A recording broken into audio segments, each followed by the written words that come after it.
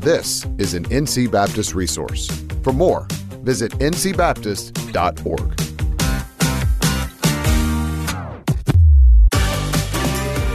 Welcome to the NC Baptist Podcast, the podcast designed to engage with ministry leaders around topics that will explore approaches and resources to help us be on mission together. It's because of your generosity that this resource is available. Learn more at ncbaptist.org/give or contact us at communications@ncbaptist.org. Thanks for tuning in to the NC Baptist Podcast today. I am Kenny Lamb, Worship Ministry Strategist with North Carolina Baptist. This is part 2 of a 2-part series of a conversation with David Manner. If you missed the first one, just visit ncbaptist.org/podcast and check it out. Well, David, we're looking forward to having you as our keynote speaker at this year's Renewing Worship Expo on September the 30th. Yeah, I'm excited about being there too, because I think that's a great reminder that we're not in this alone. Yeah, it's going to be a good day for lots of teams. Yeah, I'm excited. Well, just want to let you know I've got 3 fun rapid quicks to ask you at the end. So listeners, stay tuned for that. David, be concerned. Yeah, I'm scared about that because I don't know what those are. Yeah. Well, let's get back to digging into some worship topics related to church health. David, I have church leaders often mention to me that it seems like it has been harder to enlist volunteers in the worship ministry as many churches have gotten smaller over the last few years. So how do we encourage volunteers while still holding them accountable to worship leading excellence? Yeah, that's a good question because especially post-COVID, it's been even harder as churches have gotten smaller. Yeah. We're having to do even more with less sometimes on that too. So there's a couple of things I want to land on. I want to land on how we might enlist more, but also how we might keep the ones that we have, and how we treat the ones that we have may actually create a culture that wants others to want to be a part of that because of the relationship of those people that are working together in volunteer roles. So in 1990, the Gallup organization performed kind of a research study project, and they asked more than 1 million people. This is related to secular jobs, but they asked more than 1 million people in jobs what the most talented employees need, the most gifted, what they actually need in the workplace. And the result was that initially those talented employees might have joined the organization because of the incentives that were offered to them, but they stayed because of the relationships. They encouraged the organization to ask 12 questions, and I actually adapted those for a worship setting. I'm going to fly through those because I think they're good questions to ask of us, of the volunteers we have, and then could we create a culture then that makes other volunteers want to be a part of that because of that culture? So first question we need to ask, are we even ever asking critical questions? Or do we wait until we don't have them anymore, like post-pandemic? Or if we lose a family that moves, most of our players in our worship band, are we asking those questions before we get to that place? So first question is, do I know what is expected of me in our worship ministry? Great question for volunteers to ask. That's good. Do I have the materials and equipment I need to do this ministry well? Do I have the opportunity to do what I do best every time I serve? Number 4, have I received recognition? This is huge. Or praise for doing good work in the last 7 days. So sometimes we, once a quarter, we'll say, hey, good job. Number 5, does my leader or someone else in our worship ministry seem to really care about me as a person? Not just my gifts, but me as a person. Is there someone in the ministry who encourages my development? Number 7, do my opinions seem to count? Number 8, does the mission of our worship ministry make me feel like my contribution is important? Are my co-volunteers and leaders committed to quality? Number 10, do I have a close friend in our worship ministry? That's not a question we often ask. No. Number 11, in the last 6 months, has someone in the ministry talked to me about my progress? This comes back to the idea that if they're volunteers, we don't want to press them too much or evaluate too much because it might run them off. But they want to know how they're doing. And finally, number 12, during this last year, have I had opportunities in our worship ministry to learn and grow? So is it possible the reason we're having a hard time enlisting new volunteers or maybe retaining existing volunteers is not because of their lack of commitment or even conviction, but maybe something we are or aren't doing as leaders. Additionally, too, Kenny, this kind of goes back to your first question, because we're trying to do as much as we were doing before, but we have less people, and we're trying to figure out what we should be doing in the future.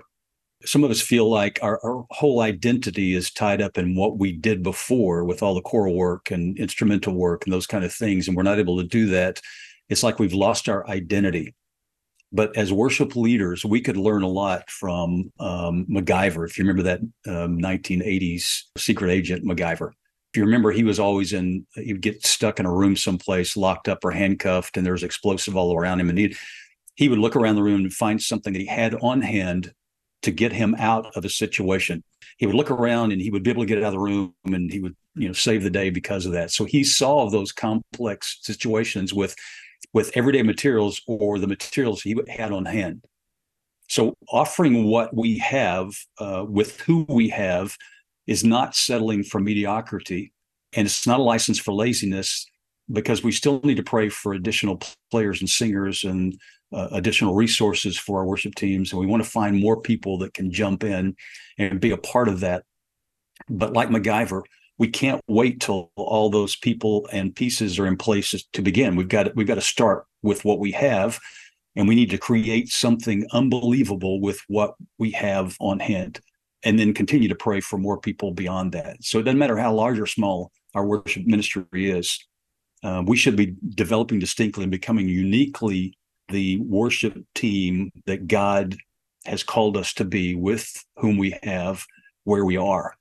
And not always dream about something else. That mean we shouldn't plan and prepare, but sometimes we're so thinking about other groups or what it used to be like that we miss the opportunities that we have on hand. So let me offer some quick suggestions for that. So one way that you can invest in them that creates that culture is don't compare them with others. Don't go to a conference and come back and say how wonderful the worship team was. I wish you were like that. Or try to make them that they can't possibly be, and then we're disappointed when they don't live up to those expectations. The second one is, this is for us as leaders. We need to stop coming to rehearsals unprepared. Some of us are so good that we can shoot from the hip, and it's still pretty high level. But that lack of preparation indicates to them that we're either lazy or arrogant. And so both reasons convey that my time is more important than your time. Being an artist doesn't give us permission to be either one of those, lazy or arrogant. Number 3, don't treat them like extras or backup singers. If every time they're on the platform, it just seems like they are the undercard to us as the main event. So they're just the backup team there. Number 4, stop considering them. Kenny, you wrote about this too in your book. Stop considering them as just ministry volunteers. We should take that language out, as just ministry volunteers, because serving as a volunteer is a response to a divine invitation from God. That's right. In fact, if they're there just because they're volunteers, we have to ask the question, should they be there? It's a divine invitation from God to serve. And since volunteers serve because of that calling, then they should never be treated as just volunteers. And then that comes back then to that understanding of evaluation. We're evaluating something that's deeply spiritual. We have an expectation that we want to evaluate in depth. They expect to be evaluated in that calling. Number 5 is, some of us never affirm them publicly or privately. So we should always correct privately, but affirm both publicly and privately. That's on the platform, in rehearsals, in the hallways. We need to affirm them, like the Gallup questions. Number 6, sometimes, especially when our group is streamlined, we never give them a break. And so we wonder why they're worn out and they don't want to stay, is because they don't ever get a break. Sometimes they need a Sabbath, as we do as leaders too. So give them a break. And finally, number 7 is, stop making all decisions for them. If they are called to this too, they need to be a part of decisions that are made on the platforms. Again, that comes back to that. Then they don't feel like the undercard or that they're the backup singers because of that. So ultimately, if ministry volunteers are not validated in this way in your ministry that you lead, they're going to look for another place, either in your church or some other church that will actually allow them to be validated in that ministry. So I would encourage all of us then to ask some of those questions. And then when we do, could it create such a healthy culture that people are fighting to be a part of that team because they want that relationship that they don't have? It's almost like people today think, well, if we just lower the standards, we can get more volunteers. But I'm hearing you say, raise those standards, promote that excellence, equip them, love them, praise them, and all of those things, and they'll rise to the occasion and be dependable in their calling. Absolutely, yeah. And they realize that you're not just depending on them for their gifts, but you're depending on them because you have a relationship and you love them. Yes. You want to know about them. Boy, who wouldn't want to be a part of that? That's right. That's great stuff. Well, I want to steer the conversation now to ministry staff relationships. Yep. It's almost impossible to have healthy worship or even a healthy church at all if the relationship between the pastor and the worship leader isn't healthy. And I hear that so often from worship leaders. They're concerned about that relationship with the pastor. What are some suggestions for healthier ministry staff relationships that you could offer, David?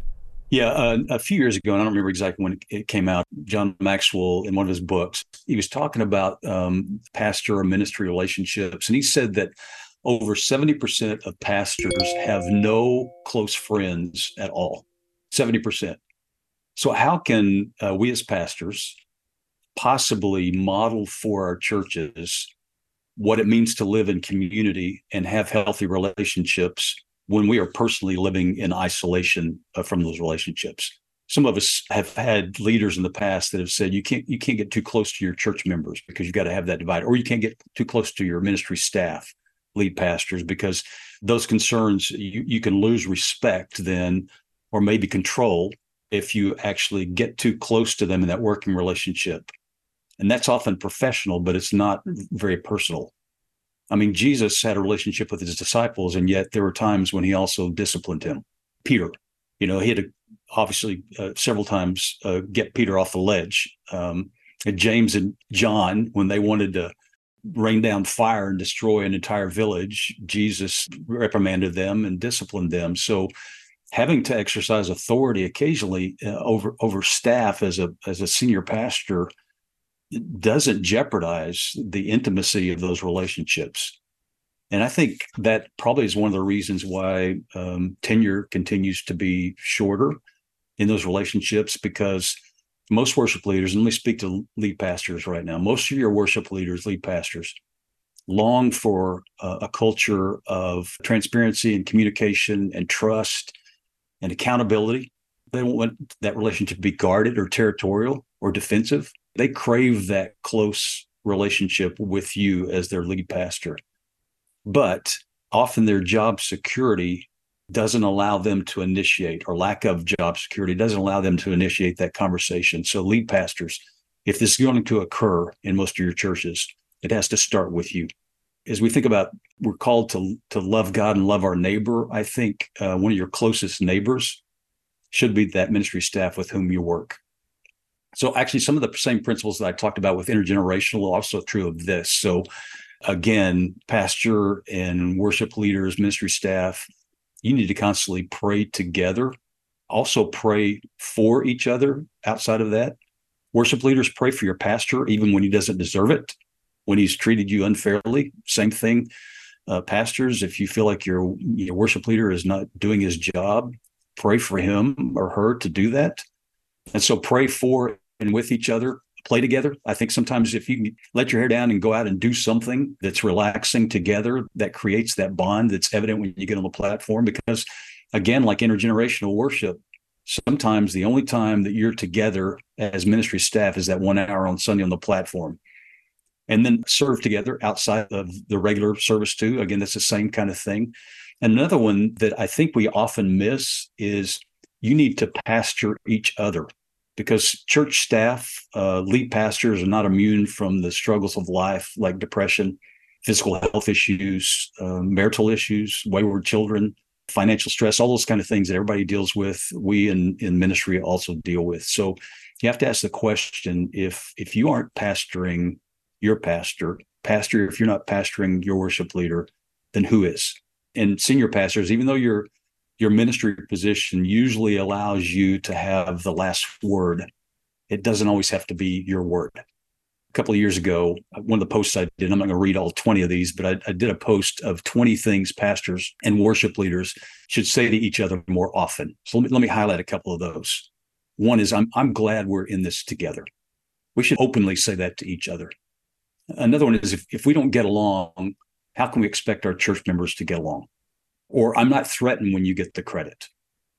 Again, if we're all in this together, even if it's not my idea, or if I didn't even particularly like it, but it was for the good of the body, then don't be threatened when you don't get the credit. Another one is, I've got your back. That means you're going to stand in the gap, and so you don't feel like you're out there on your own, or maybe just say, let's go get a cup of coffee, just hang out. Here's one that I think we miss often. I'll take care of that so you can spend time with your family. Step in the gap for your pastor or your worship leader, or feel free to disagree, or I trust your leadership, or I'm never too busy to meet with you or spend time with you. And here's one that I think we often miss too. If this is going to threaten our relationship, let's not do it. So I think sometimes we just need to stand in the gap with each other and for each other. And let me say one last word for pastors, particularly lead pastors. This is for you. Lead pastor, you, along with your platform worship leader, are the primary worship leaders in your congregation. So if you spend your time on the front row during the song set, studying your sermon notes, you are modeling for the congregation that what happens before you actually get on the platform is just preparation for you. So if you choose not to sing, I think, some of the congregation are wondering, either you're not prepared and you've got to have that last 15 or 20 minutes to prepare, or you don't think what's being done to that point has that much value.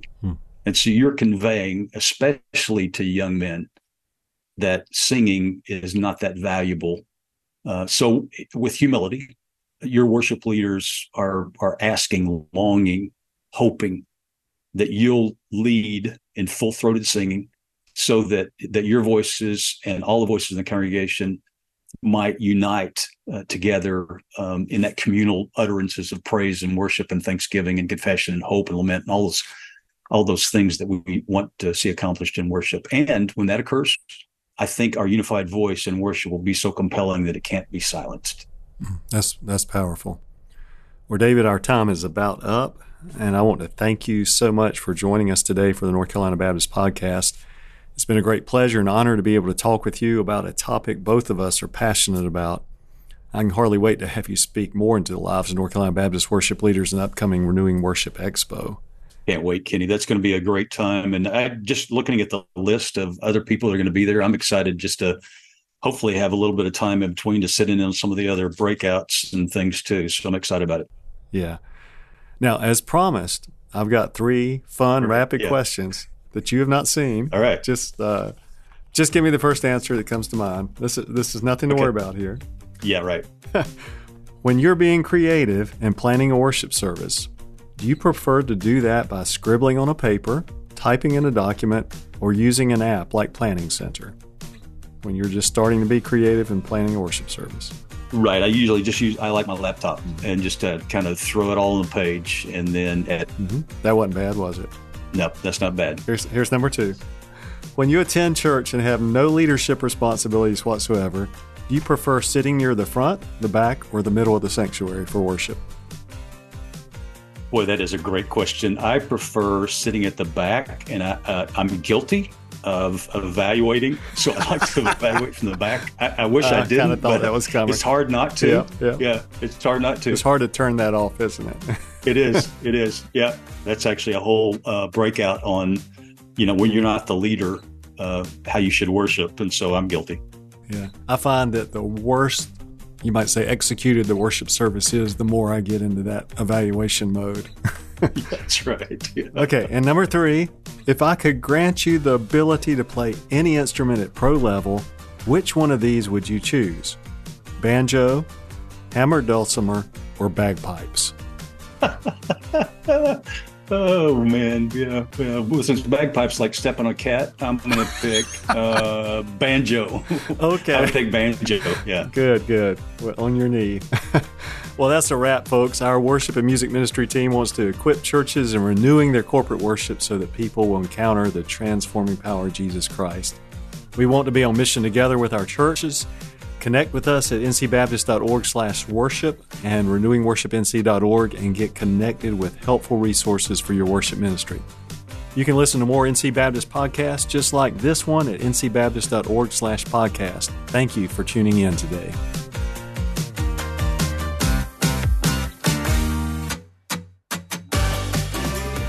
Every year, churches across North Carolina give generously to missions through the North Carolina Missions Offering. NCMO helps support the work of church planters, disaster relief workers, and other ministries. It helps fuel missions efforts that extend across the state and around the world. Your gift to NCMO provides relief for today and hope for tomorrow to those who need it most. Because of your generosity, thousands are able to receive care for their needs and hear the message of the gospel. Give today at givencmo.com.